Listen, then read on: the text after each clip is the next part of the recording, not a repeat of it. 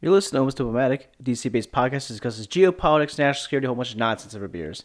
And as a disclaimer, the views and comments made during this episode are those of the participants and do not represent any entity that they volunteer with or are employed by. Enjoy.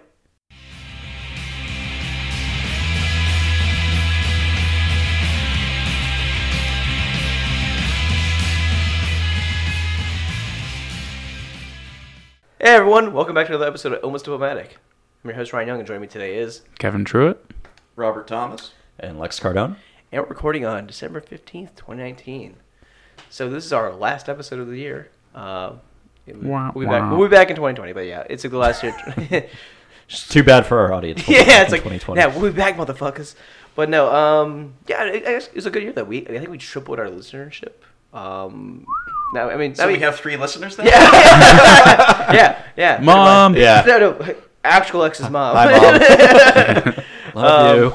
And yeah, and like we also did a bunch of events, which were great. People love doing those. I think we might do a couple more of those next year. We'll up to see. But yeah, it's we bought the new equipment and it's been fucking solid. I think it's been fun. Ryan's only had a few ballistic meltdowns about the sound equipment Which and is software. trending in the right direction. So it wasn't the hardware, it was the software that fucked me a couple of times, and like, yeah, it was. I had to reboot my computer once or twice, and it was awesome. And I didn't almost have a fucking conniption. Conniption. It's not what you want. No, you don't. You never want that. It sneaks up on you. But anyway, we're going to be talking about conspiracy theories and disinformation and all that kind of fun stuff. But before we... Where are we? Yeah. Okay. But... There's going to be a lot of fake news jokes at this episode, so just buckle your seatbelts. I would, might not want to call them jokes, because we're not that funny. But anyway, we're drinking Aleworks Fun Old-Fashioned Family Christmas Ale. What is a family Christmas ale? Is it like That's what I spicy? wanna know. Yeah. Brewed with spice. Yeah, brewed with spices. Yeah. Yep. Wow. Yeah. The label even looks like a hand-knit Christmas sweater. It's so adorable. It does.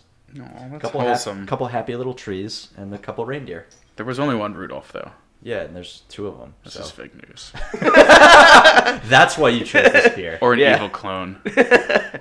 Santa's like, he was actually really useful, so I bred more. We should have saved the gene therapy, gene editing, this for that. You ever seen Gattaca? No, Sorry, I've total heard about tangent. It's a really Yeah. good movie. All right. I have no idea. When we do our 80s sci-fi episode. Dude. I mean, it's gonna happen. But anyway, no, cheers, guys, to Cheers. the holidays and To a good year. stuff. I mean, it was a year. It was, What's that? Oh yeah, that's Christmassy. Oh my god, I yeah. feel like I'm Yeah. drinking a Christmas tree. Just God, yeah, it's good though. It's just like sealed and bottled. That's what happened to the missing branches of Ryan's little Charlie Brown Christmas tree over there. That's why that tree's so pathetic. Bit of like cinnamon, like spicy. What's in this? Is it like cinnamon? Isn't it? It's Some nutmeg too. yeah, nutmeg, cinnamon. It's a Winneman. Okay. Yes. We'll let that go. But actually, that's. I'm into it. So I didn't get an IPA, so you guys are welcome. Wow. Wow. We're expanding our reach. I don't feel comfortable where we're going. Yeah. I need an adult. This isn't the world I So know. what are we rating this guy? I don't know. Out of Aleworks 5. is from where? Where's Williamsburg. I'd say Williamsburg? 4. Virginia. I mean, It's Virginia. local? Virginia? I wouldn't want to drink a lot of it because you can tell there's a lot of sugar. Oh yeah. But It'll give you the diabetes real good. yeah, or like a wicked hangover. Or Porque no los dos. Porque no los dos is right. Yeah, diabetes and a hangover. That's how I want to go. So that's the true American way. It seems like that's like why you hate yourself that much, Jesus. Yeah. But anyway, yeah. What do we actually want to rate this guy? Out of 5, I'd give it 4. Yeah, I would say 4. Yeah. I'll do 4. yeah. I agree. Solid. It was Consensus. good. It was good. It's different, and it's again. It's, I think, well, it's 8%. So, Yeah, you don't really taste that. Yeah, so it's good. I mean, it comes in a 4-pack, so I think it's Safe. pretty. Yeah, because like I don't want to drink more of this. I think it'd be it's like remember we did the. I don't think this episode's like available to anyone anymore, but we did like the episode on the golf, and we had root beer. the root beer alcohol. Oh, not your father's. Yeah, stuff is Which, sickly. It was good. It was good, but it was like I felt like so sick after It because it was was good like for so the first much. few sips, It wasn't- and then it yeah. started No, to get the first one was good. After that, no. It was everything was bad about Yeah. that choice. That's that. You want to talk about Okay. like hangover drinks? That and Four Loko probably up there. Yeah. with like wine. This is far superior. A distilled Christmas tree. Very astute. All right. Yeah, so we're talking about disinformation, fake news, all of that today. So I want to start with a little anecdote because I have a lot of academic background in this topic. Nerd alert. Fuck off. so in the 1980s, Tell us about a college boy. Well, when I went to college. So in the 1980s, when the AIDS epidemic was really kicking off, there was a very common sort of rumor or theory going around that the U.S. government, specifically people fingered the Central Intelligence Agency or the CIA, Who else? had Oh, you mean the created, other side, the Culinary Institute of America. Yeah, it's probably a real thing. Had actually there's a I'm not going on it. Had fingered the U.S. government as creating AIDS. Largely, to the conspiracy theory goes that AIDS was created to kill people of color, black people, and gays because it disproportionately affected the gay community in the United States. So this theory actually comes. It comes from a KGB, the Russian intelligence service, and the Stasi, the German intelligence service, were working on what was called Operation Infection. And this is actually where the theory comes from. Is what they did is they planted it into some random news articles in, like, I think it was India or like some obscure like newspaper somewhere. And then a random Eastern German professor like writes a paper, claiming that this is true. And then from there, it's become essentially like a staple of like counterculture, like the U.S. government created AIDS, and so that's actually like not a commonly believed conspiracy theory, but it's probably up there with like the 9/11. George Bush did 9/11 I was looking this up. theories. It said it's like 15% of Americans think AIDS was manufactured by the government, and like 50% of Black Americans think that. That all goes back to. Yeah, this kind of like planting it in scientific journals of essentially various varying repute. So essentially, a disinformation campaign by the Soviet Union at the time and their political allies in the Warsaw Pact has had the conspiracy theory has long outlasted the Soviet Union. Like people still believe this, And even after the Russians kind of admitted to it. well, yeah, people know that this is like the thing. disowned it. Yeah, I mean it's publicly. This is publicly known as Operation Infection. It's always kind of like that, especially with diseases and stuff. Look at the Ebola crisis a couple years ago. Like there was, that was over West Central Africa, and it was happening. It was really bad, and the locals in some areas would believe that it was the doctors coming in doing this to people. So they would literally break people out of the hospital, and they would later die. Also, they would get, maybe pass it on, but like they would die because they weren't being treated. Yeah, because it was the conspiracy theory that this is the Westerners are coming in and giving. It's just like what if like polio vaccines, like no, not polio, but it is polio polio in Afghanistan and Pakistan. Yeah, the Taliban will kill doctors and try to stop people getting the polio vaccine. The original anti-vaxxers. There was actually Before Gwyneth Paltrow picked up right after probably the came Taliban up around the started. same time. There's a proud tradition to be. Yes. That's some strange allies. It's and if you're listening to this and you're anti-vaxxer, go fuck yourself. yeah, you're Idiot.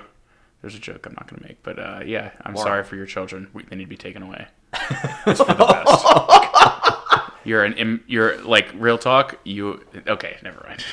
You're not a good parent. You're ruining We'll it. fix this bit, and by next episode, we'll have it down pat. Yeah, Anyway, so, but you're entitled to your choice in some states. you should be. Yeah, so I guess like you have Operation Infection. So I don't know if you knew this. There was actually a similar conspiracy theory that drove a lot of French people against Marie Antoinette. It was called like the Diamond Necklace Affair, like the Necklace Affair or something. Yeah, right. And it turned popular opinion against her because there was this claim that she was like involved in this necklace being bought, and it was a whole thing. Because she was already super lovable to begin with. amongst the well, people liked her starving at first, but and I didn't even know about this, but props to Revolutions podcast for pointing that out. And it's fascinating that conspiracy theories like that can have sort of a lasting impact on public opinion.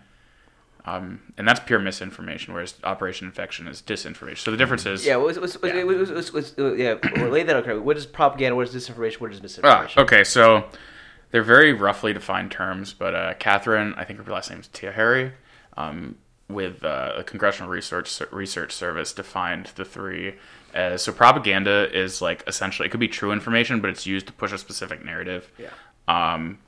And it could be misleading. And it's pushing like the interests of, like, for instance, Russia or China or the U.S. even, but we don't really do that as much. But it's using information like in a manipulative way, whether true or false. So disinformation specifically is false information knowingly used. Like the person weaponizing it knows it's false. Misinformation is it's not known that it's false, or it's not generally like. Yeah, so misinformation would be like, oh, something happened, and it's like, oh, maybe that's true.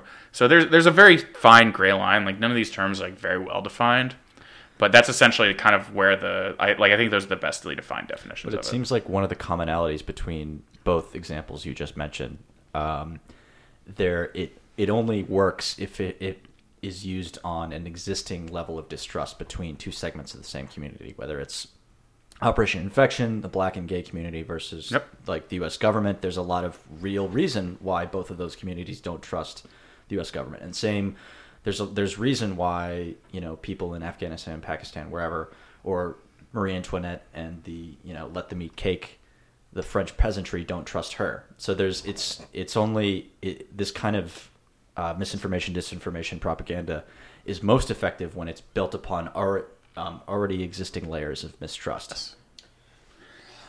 So, I think that's definitely true, but one of the things that's interesting is how much a lot of these things, and in particular the conspiracy theory variety of this, really tap into very basic, constant features of human psychology. Mm-hmm. Like, let's just talk about how we're wired a bit. The human brain likes simplicity. It really likes patterns. Yeah. Whether or not those patterns are actually there. I love patterns. It doesn't like ambiguity. Hence your flannel shirt. Yes. Sorry. But the human brain doesn't like ambiguity, and generally doesn't like strangers. That's a set of very basic ingredients. That goes back to cavemen, no new friends. Well, but part of what all of that adds up to is that people are just kind of naturally drawn towards a narrative or an explanation for something that gives them a sort of orderly, coherent explanation for a problem that's straightforward, especially if it involves someone to blame. Mm-hmm. Mm-hmm. Much more than a logically more robust but more complicated and messy explanation of something like how a disease spreads or how the economy works or anything like that. People's natural inclination is to go for the simpler narrative that they can wrap their heads around rather than deal with these complicated, messy phenomena. No matter how intelligent you are, your brain's still wired to prefer one versus the other. So it's very easy for people to fall into conspiratorial thinking. Yeah. And just to build on that a little bit is humans like physiologically are wired to essentially only accept information that's accept or reject information based on like preconceived beliefs or notions. So if you receive information that's antithetical to something you believed, then you're less likely to accept it without substantial evidence. Because it causes stress, anxiety. Yeah, it's harmful for it's evolutionary. It makes sense. There's actually a physiological reaction to it. Like cognitive dissonance, which is what that is actually like a physiological, like it's a symptom. So one of my favorite little snippets of internet interaction that I've seen in recent days.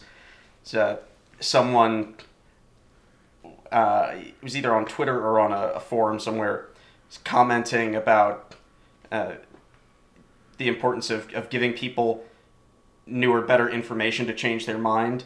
And someone responded, well, actually, there's a lot of psychological research that shows that giving people new information often doesn't change their mind, and here are 2 sources for that. Yeah, and the original poster promptly responded, I still don't think that's true. guys, would you send that? I think you sent it to like our group chat. Yeah, did you send that? I saw it. I saw it. I think it was from you, maybe. Yeah, but it's very. Like, well, I think it's bullshit. Guys, it's solidified, because if you get hit with something that says, "Oh, you're wrong about this," you find anything that you can to. Yeah, because I'm never wrong. Or you don't even need. No one's. You don't even need an alternative source. Right. In some cases, you just reject the competing evidence. Fake news, mainstream media, whatever you want to call it. So Ryan, let's put a pin in this, because I actually have some potential psychological. There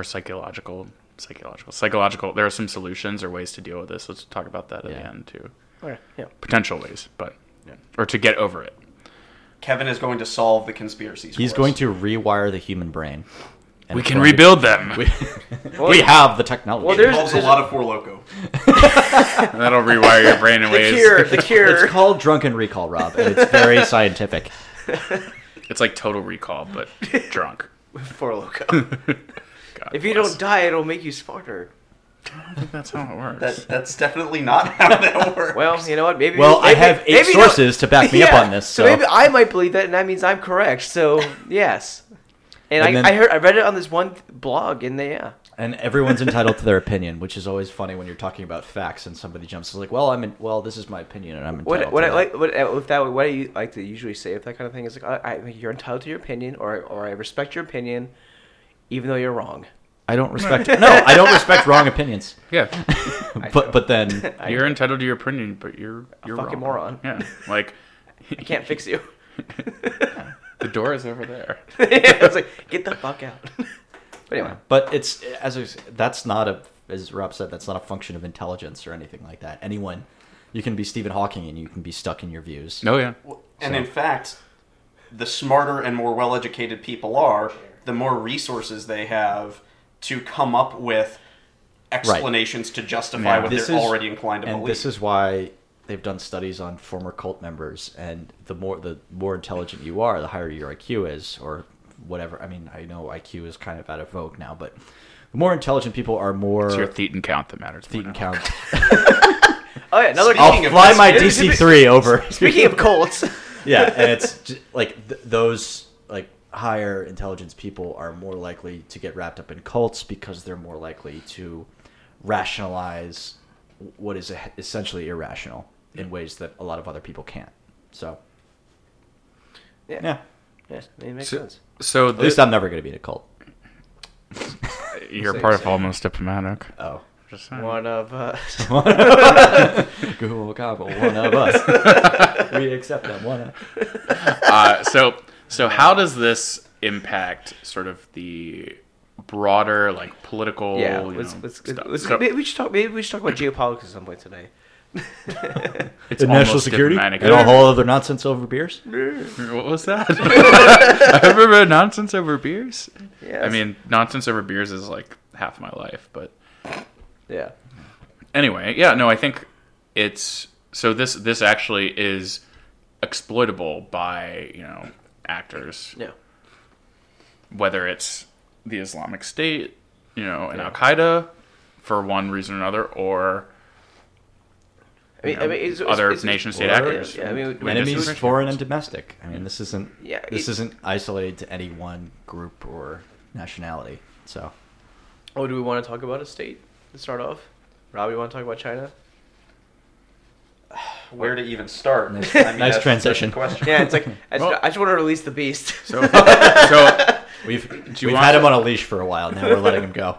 So, I mean, one of the interesting things in that case is how wrapped up the deployment of conspiracy theories is to other aspects of nationalist propaganda. Yeah.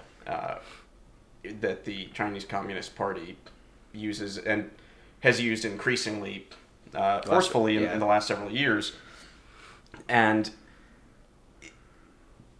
it's interesting because being able to come up with narratives that point to some sort of boogeyman out there, whether The Uyghurs.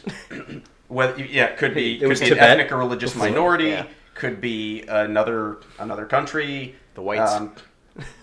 Yeah. could be any number of other targets, but to come up with a narrative that someone over there is the boogeyman responsible for anything that's ever a problem, and so you should kind of rally around the flag, as it were, against that enemy, is a powerful tool for managing public opinion, but it's also one that can kind of get away from the control of the people who started the snowball rolling down the hill. But that's one of the fundamentals of Leninism, right? Is kind of like we need people to know what they need to know for the betterment of society or something. Greater so good and all that. however we get them to know that, whether it's through propaganda, through whatever, this is one of the fundamental that distinguishes Leninism from any other type of, communism, socialism, Marxism, or even Nazism in a lot of ways. So, but one of the really interesting things about the whole Leninist strain Yeah. of political thinking is how much it's wrapped up in conspiratorial thinking itself, not just deploying it, but actually that's part of the lens. believing it. I mean, this builds on things that were already there in Marx, but really exacerbates them. I mean, with the Marxist-Leninist frame that is formed the bedrock ideology of the former Soviet Union, the Chinese Communist Party, and so many other actors in the world, is one that is explicitly based around a way of thinking about the world that identifies particular groups as being malign kind actors. of but also unified in sort of a systematic attempt to undermine the working class, to undermine communist powers, et cetera, et cetera. And so that kind of puts blinders on foreign policy decision making if you're kind of collapsing the possible range of motives and positions of all of these other actors out there into they're all aligned in this evil conspiracy of the bourgeoisie against us. Yeah. And that's a major feature of Leninism, but you see that in a lot of aspects in a much smaller, more minute form. Like if you're working for an organization or a politician or something, and originally you're just doing your job and you're working off talking points or something, but eventually you begin to absorb those. And this is kind of a natural, you start to believe it's a psychological, whether it's a coping mechanism or your views shift to align with the greater part of what you're at. But it always involves someone everyone's the hero in their own story, but someone is the villain here, whether it's major or minor or anything like that. And, that kind of thinking bleeds into even the most well-read, well-educated people. I and my friends are Harry Potter, and that's Voldemort over there. I mean, maybe It's Voldemort easier- had a legitimate beef. Dumbledore was kind of a shithead. Yeah, he was just trying to. The Wizardry of Magic are a bunch of fucking tyrants anyway, so. So we've seen how Muggles are. Like, maybe they needed a firmer hand. Whoa. So. You can't use that word. As a Muggle, Oh my God. I would disagree. God. I've never actually seen the Harry Potter movie. Oh God. Yeah, So these are garbage. So there's actually You haven't seen? No, this is an example of this cognitive dissonance. I haven't seen them, but they're garbage. I read one of the books partly, and then I was like, I'm gonna go back to reading Tom Clancy. That's how my childhood was. Yeah. Fair enough. Why aren't any terrorists? Why aren't the Death Eaters getting shot by special forces? Yeah, I don't understand. Like, Why don't they have guns? Their strategy's so stupid. Why were they doing this? I don't understand. So to go back to what Lex was saying about people kind of co-opting beliefs, so there's actually a lot of influence theory that backs this up as like cognitive dissonance and sort of the people are predisposed to if you. I forgot there was a study, and essentially what they were doing is they would be like, okay, if you you go and lie to someone, like, and you'll I get can do every day. you'll like people. So they didn't. There's some people they gave no money to. Some people they gave $1 to, and some people they gave $10 to, and then they went back and tested them later to figure out like, did it change their beliefs and what they were lying about? And they found that the people most influenced were the people getting the $1, not the $10, Really? because they felt that they were being rewarded for their lying, and the people with 0 were like, okay, I'm not getting anything, but like I'm still doing it. But the people so if you get a little bit of something, you're more likely to start like for instance, if you are up for a job in a position, because I can get more or something. because you feel like you've gotten a little bit but you want more, so you buy in more. So that's where you end up with this cognitive dissonance, and to like relieve that dissonance, you start to believe what previously you may have just kind of gone along with to get something out of it. And it's not a conscious thing. Like people do this, happens to people all the time. You can see in every line of work. Yeah, in politics. Probably all like, 4 of us. like, this has happened to. No, all the time. Yeah. Yeah. I walk my own path. Okay. Okay, buddy. But it is a real thing that happens, and especially in politics. Well, a huge part of it is how much beliefs, conspiratorial, kooky ones or otherwise, are tied to identity. Yeah.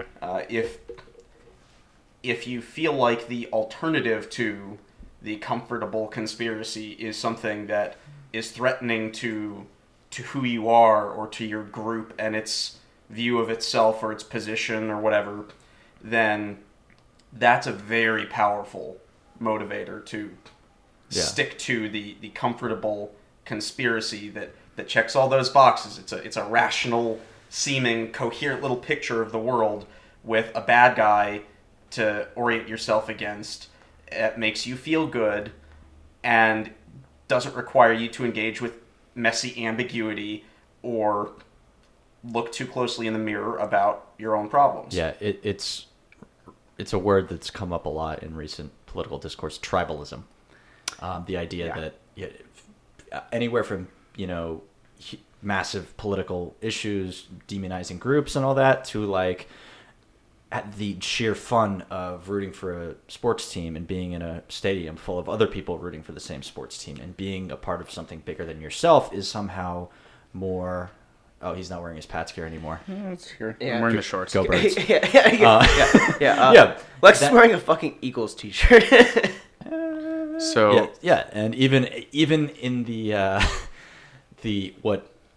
when the facts of the matter are right in front of your face, this team is trash, this team is garbage, yes, you still want to be a part of things. Yeah. And the whole that covers the whole gamut of why individuals want to be part of groups. We're a social species.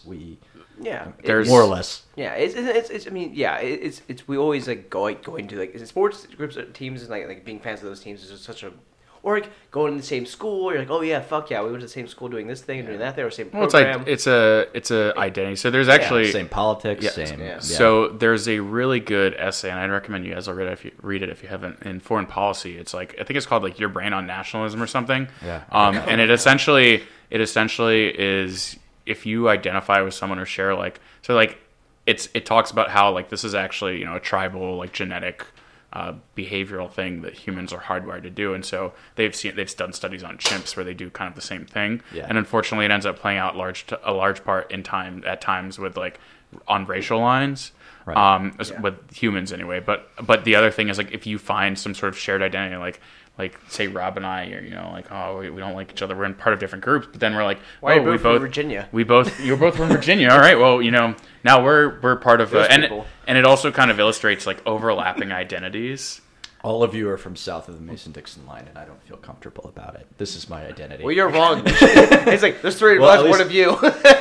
All chimps do is throw poop on each other, but we do worse things. Oh no, trust me, chimps do some pretty violent things. Even manipulate. I've read somewhere that there's like constant manipulation going on. That kind of mirror on a simpler level human society. There's a reason they study fucking chimps. with somebody and getting them to retaliate, and everybody goes, "Wow." It's like there's definitely like Game of Thrones. But chimpanzee troops literally go to war with each other and commit what would be considered war crimes under the Geneva Conventions. They don't have their own little cute little monkey Geneva Convention with all of them signing.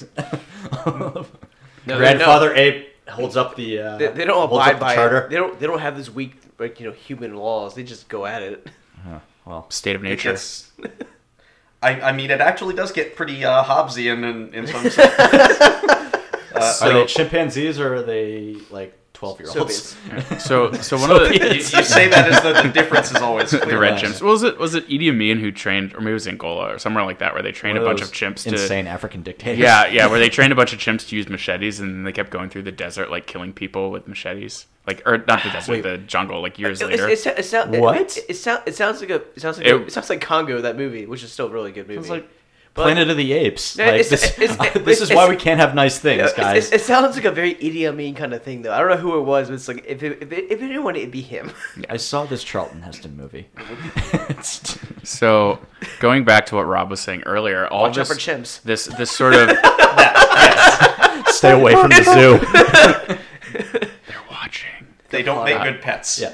How does this all? So this concept of like tribe and like in-group out-group ends up being exploited in large part by political elite, or societal elites in many countries, particularly authoritarian, where, I mean, everywhere, but especially useful for authoritarians. For instance, like I wrote my first master's thesis on Turkey, and I looked at how the Turkish state uses conspiracy theories, particularly anti-American. So, and a lot of times it's Worst NATO ally. it actually there's a creation. It creates Frenemies. like an in-group, like the Turks Yeah. or whoever, like the loyal national Turks, versus like the out-group, and a lot of times the out-group is vaguely defined and not like a coherent thing. It's like, oh, like the spooks, like enemies, and sometimes it'll be defined more broadly, like the U.S. or something. But the Kurds. but it's this like massive. It creates this concept of like we need to hunker down, and the only like we can't protect ourselves from these like conspiracy theorists or these A conspiracies. strong leader. The only thing that can protect us is the state, and so Sultan. and so and then once they start linking, for instance, in Egypt, a lot like now they link. They'll like the Sisi regime will link domestic dissidents to this massive foreign conspiracy, and the same thing in Turkey. These are two countries I know the most about that, so I talk about. Well, they're doing the same thing in Hong Kong. Well, it allows them to These are all- delegitimize them, right? It's like, Yeah. oh, they're all terrorists, or they're all sponsored by the U.S. or something. Yeah. And it puts your political adversaries as part of that outgroup, which psychologically, if you're part of the in-group, makes you feel a lot more comfortable with, I don't know, running them over with tanks. Yeah, or and at the putting very them in best, chairs. it puts these adversaries on the defensive. Like, no, now I have to prove that I'm not an American, even though it immediately puts you on your back foot. So instead of pushing your own, goals or platforms or whatever, you have to disprove, oh, no, I'm not an American asset, or I'm not a evil conspirator. One that really complicates things for outside parties who may have a genuine moral or strategic stake in a given situation. You look at the situation in Hong Kong with the protesters. They're being kind of tarred by the Chinese Communist Party as all just instigated by us. That means that even if there are ways in which we in the U.S. might want to intervene for humanitarian reasons we can't, against people who are being We'll make it worse by illegally helping. detained and so forth. Yeah, it would just add fuel to the existing idea that, oh, this was never actually a legitimate homegrown thing at all. It was always the Americans. And revolutions, I wouldn't consider what's happening in Hong Kong a revolution so much, but like these kind of internal uprisings rarely succeed without external help. I mean, we know that from our own history. We couldn't have done it without the French and the Spanish bankrolling us. And there's a lot of academic research that's backed that up. But now all you need for an existing regime is to say you're being helped by an outsider, and then that immediately puts the onus on the outsider whether or not they want to intervene or whether or not they were. Or Syria, they're all the rebels are terrorists. Well, and not just an outsider in sort of the broader sense, but in the more specific sense of the outsider who is the already vilified boogeyman. The other. Who is the capital O other who's already mistrusted. So, I mean, if the Chinese Communist Party were saying that it's, I don't know, South Africa or Spain or someone who's backing the protesters, that wouldn't resonate in the same way, because I feel like sure, those are other countries too, but they're not ones who are already sort of systematically portrayed as the big bad boogeyman in the propaganda that people have been acculturated to. They don't pose an existential or a interpreted existential threat. Although if the U.S. gets rid of nukes, maybe different. Well, I mean, the U.S. is also. No matter what president or whoever bullshit, but it's just we're always the easy target because we are the opposite of all. Not to be America's the best thing ever, but we try to promote democracy at some points. Yeah. And also, our navy's everywhere. We're everywhere militarily, so it's just it's the easy target to paint on us. We suffer from the curse of being the savior strongest. Complex? Yeah, well, in part of savior complex, savior and complex. also being the strongest country in the world, and also having military bases everywhere. We're an easy target. Yeah. Well, in the case of the Chinese Communist Party in particular, it's even easier to kind of spin these narratives for domestic consumption when at some level you in the leadership may actually kind of believe them yourself. Yeah. Which goes back to that discussion we were having about an inherently sort of conspiracy theory tinged aspect to Marxist-Leninist political theory and foreign policy thinking, which is still part of the sort of intellectual lens and lineage of the Chinese Communist Party. Yeah, people like to say. We've seen them step up their. I guess the rhetoric the last couple of years. Well, it's used as a mechanism of control. Because they've really just slammed down on things and basically pitched the Han Chinese thing, the nationalist ideal, all that kind of stuff. One of the I think the naive aspects of recent, I don't know much now, but in the last 20, 30 years, U.S. policy has kind of been they're kind of yes, they call themselves the Communist Party, but they're essentially a capitalist country. And economically, that's true in a lot of ways. But the crux of what the party is a Leninist organization. And that is, stuff like propaganda of the deed, the state seizing the means of production, all this kind of vanguardism, exactly. We need to make sure that we want to help the people by making them think what they need to think kind of stuff. This is all very Talking much... shit about the belt. This is a... Okay. We know Beltawala. We know Beltawala. You're Welwala. This is not our next Expanse episode. If you want to learn about The Expanse, listen to our last episode. Yeah, it's also streaming on Amazon. Holden breaks the universe. Again. But this is all... episode will coming in January anyway. This is all a direct lineage back to the original Marxist-Leninist tenets. This is not capitalist so much in any way. This is still... the Communist Party is still communist, at least politically. Yeah, no, that's very much still part of the intellectual backdrop, and in fact, under Xi Jinping, there has been a concerted effort to reinforce that internally within the party ranks, not just in external propaganda or policy measures where they have started to reassert a greater degree of state control over the economy and civil institutions, but within the party, there has been a renewed emphasis, and within academia, stuff like Xi Jinping thought, and just that. Generally cracking down on deviations from Marxist-Leninist sort of bandwidth orthodoxies on all kinds of issues. It's interesting because you even have things like economic policy think tanks that were pretty well respected among a lot of elite circles 5 or 10 years ago, now being kind of harassed and shut down, having their members, the academics in them, targeted because they were of a more free market bent. Have they been co-opted in a way? Now they don't want to go to there jail. are think tanks that are more in line with the party dialogue, so they're promoted. There have already been. Look, this is just like Brookings, but yeah. There have always been plenty that are kind of in line with the party line in the literal and figurative sense, but a lot of the space for diversity of policy perspectives within academia think tanks and the governing circle has been removed, tightened increasingly over the last few years. Winnie the Pooh on his honey.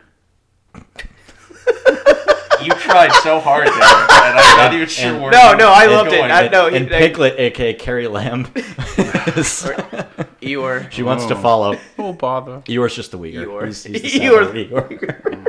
Jeez. Well, that'll I know never it's come out. But anyway,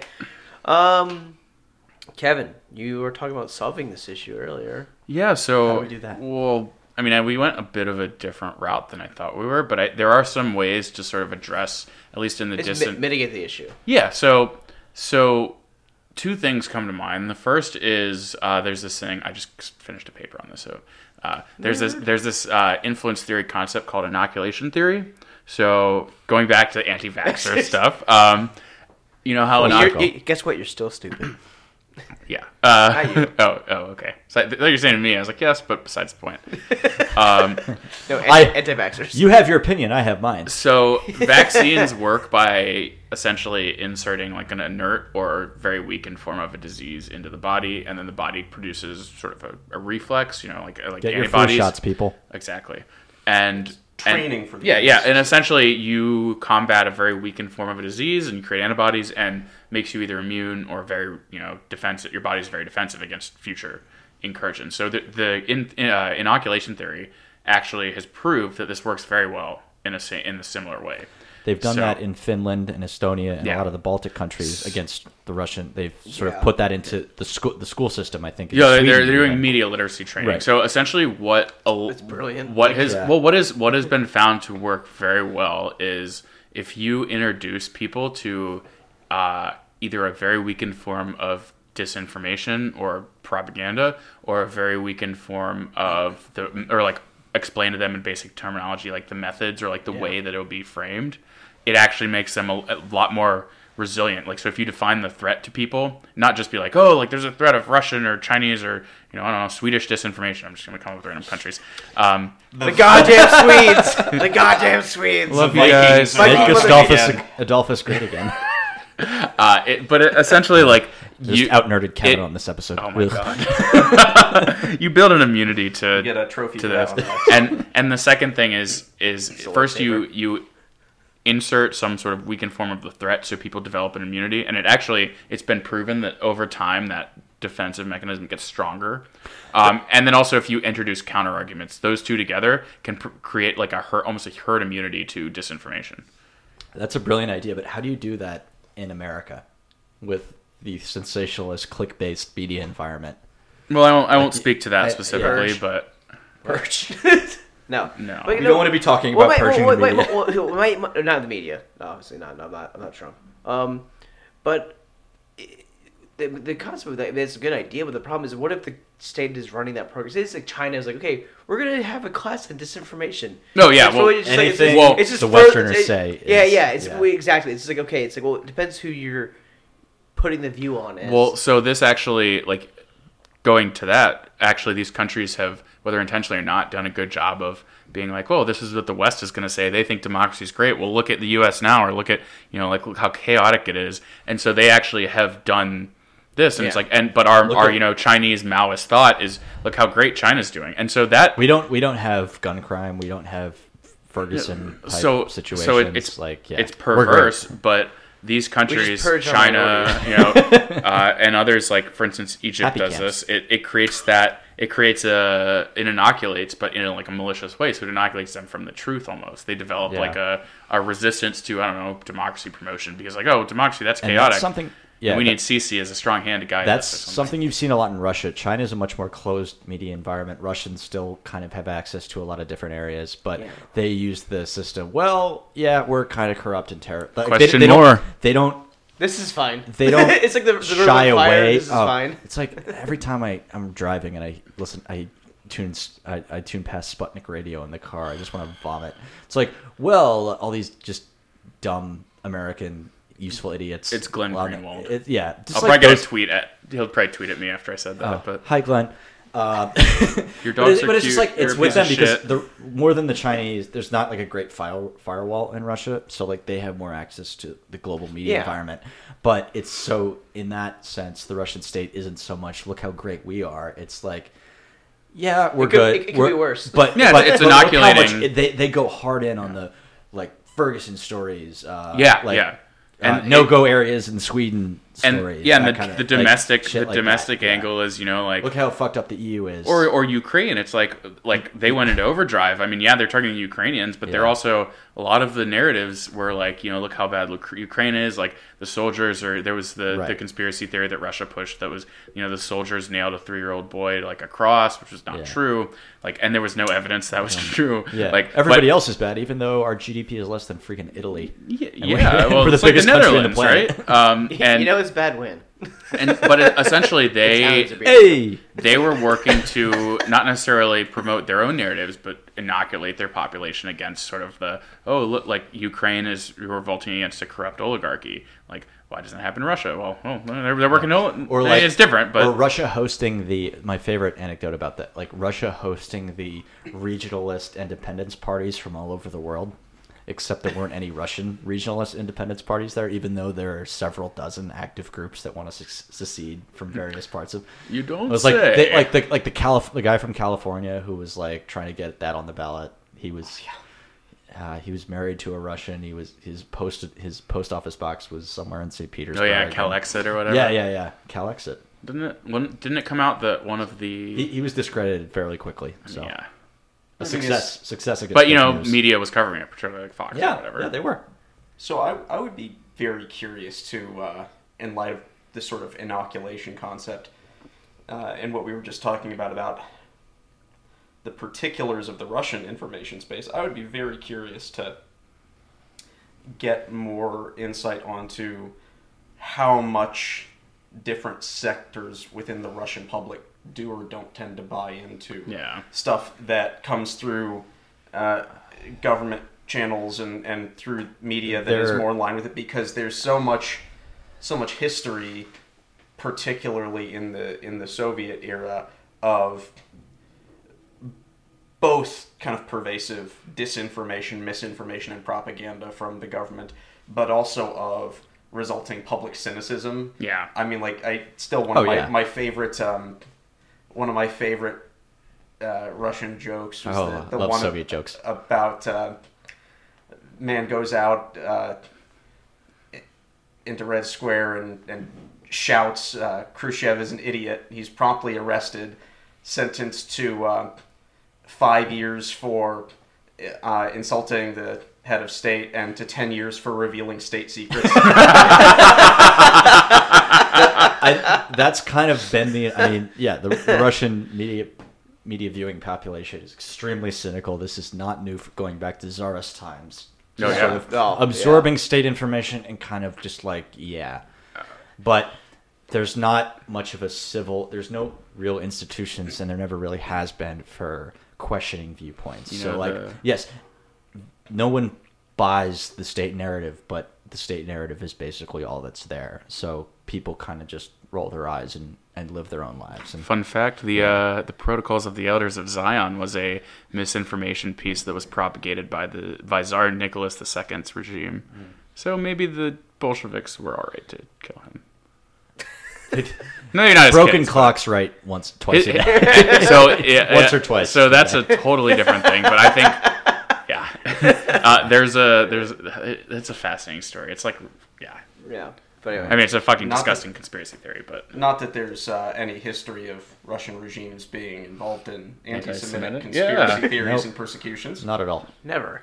No. Totally everyone comrade. But anyway, any final thoughts? We're here to the end. No? Trust but verify, folks. Trust but verify. That's such a terrible comment, because like trust but verify means like you're not trusting at all if you're verifying it. Don't trust but verify was the JCPOA thing, actually. Weirdly enough, right? That was intentional. Anyway, I think if I could leave with one concluding remark, get your vaccines. Both medical and mental vaccines. Yeah. Do you and your kids a service, and don't be a dumb fuck. Well, I guess my parting thought would be remembering one of the themes that we hit on several times, which is that no one, no matter how intelligent or well-educated you might be, is immune to the aspects of human psychology that make us prone to buying into conspiracy theories. And I am my own man, Rob. This is an example of something that we don't want. People thinking, Listen, next Ryan is our. I'm the next example warlord of of you could Arlington. be, Okay. yeah, pay attention every day. But yeah. But yeah, so some introspection Yes. and humility is helpful. Right. What's humility? Not something. I believe it's an that old we wooden know. ship. Yes. The HMS Humility. But anyway, happy holidays, everyone. Thank you very much. This has been a good year. That was almost dramatic. Thanks, guys. Cheers. Thanks. Merry Christmas and everything else. Merry Christmas. Yeah, all the things. We already won the war on Christmas, Ryan. Talking about conspiracy theories. Anyway.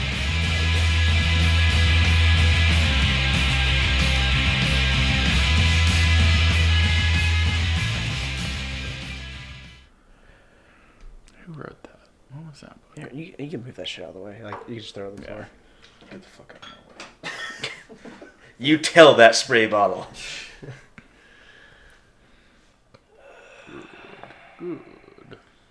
Yes, use your hand. Let the fake news flow. A conspiracy. So says Twitter. Although, Photon torpedoes can't melt steel Death Star.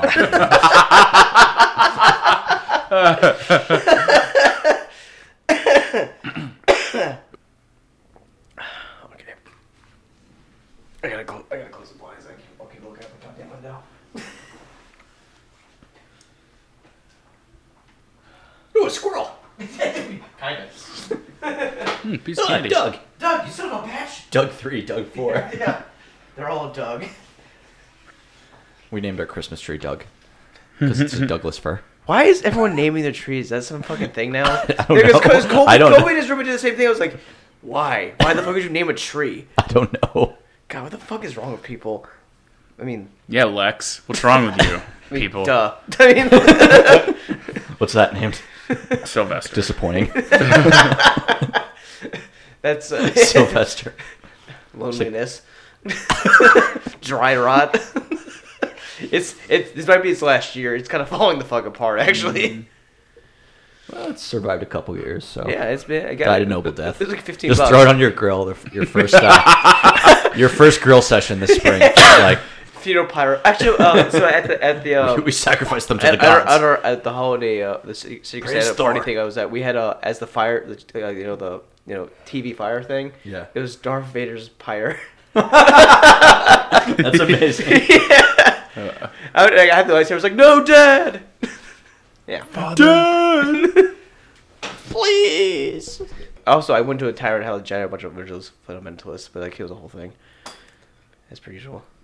Are there parties where you don't do that? I mean, no, but Fair. I have to talk about it. It's like being a vegan. Like, You talked. Which you or doing CrossFit. CrossFit. It's like, hey, wait, did you know I do CrossFit? Yeah, I do CrossFit. CrossFit. Yeah, I do CrossFit. You didn't hear about my gym, my workout? No. yeah, I threw this rock at a fucking wall for 3 hours. CrossFit, fuck yeah. Anyway, hey everyone, welcome back to another episode of Almost Diplomatic. I'm your host Ryan Young, and joining me today is, Kevin Truitt. Robert Thomas. And Lex Cardone. and we're recording on December 15th, 2019.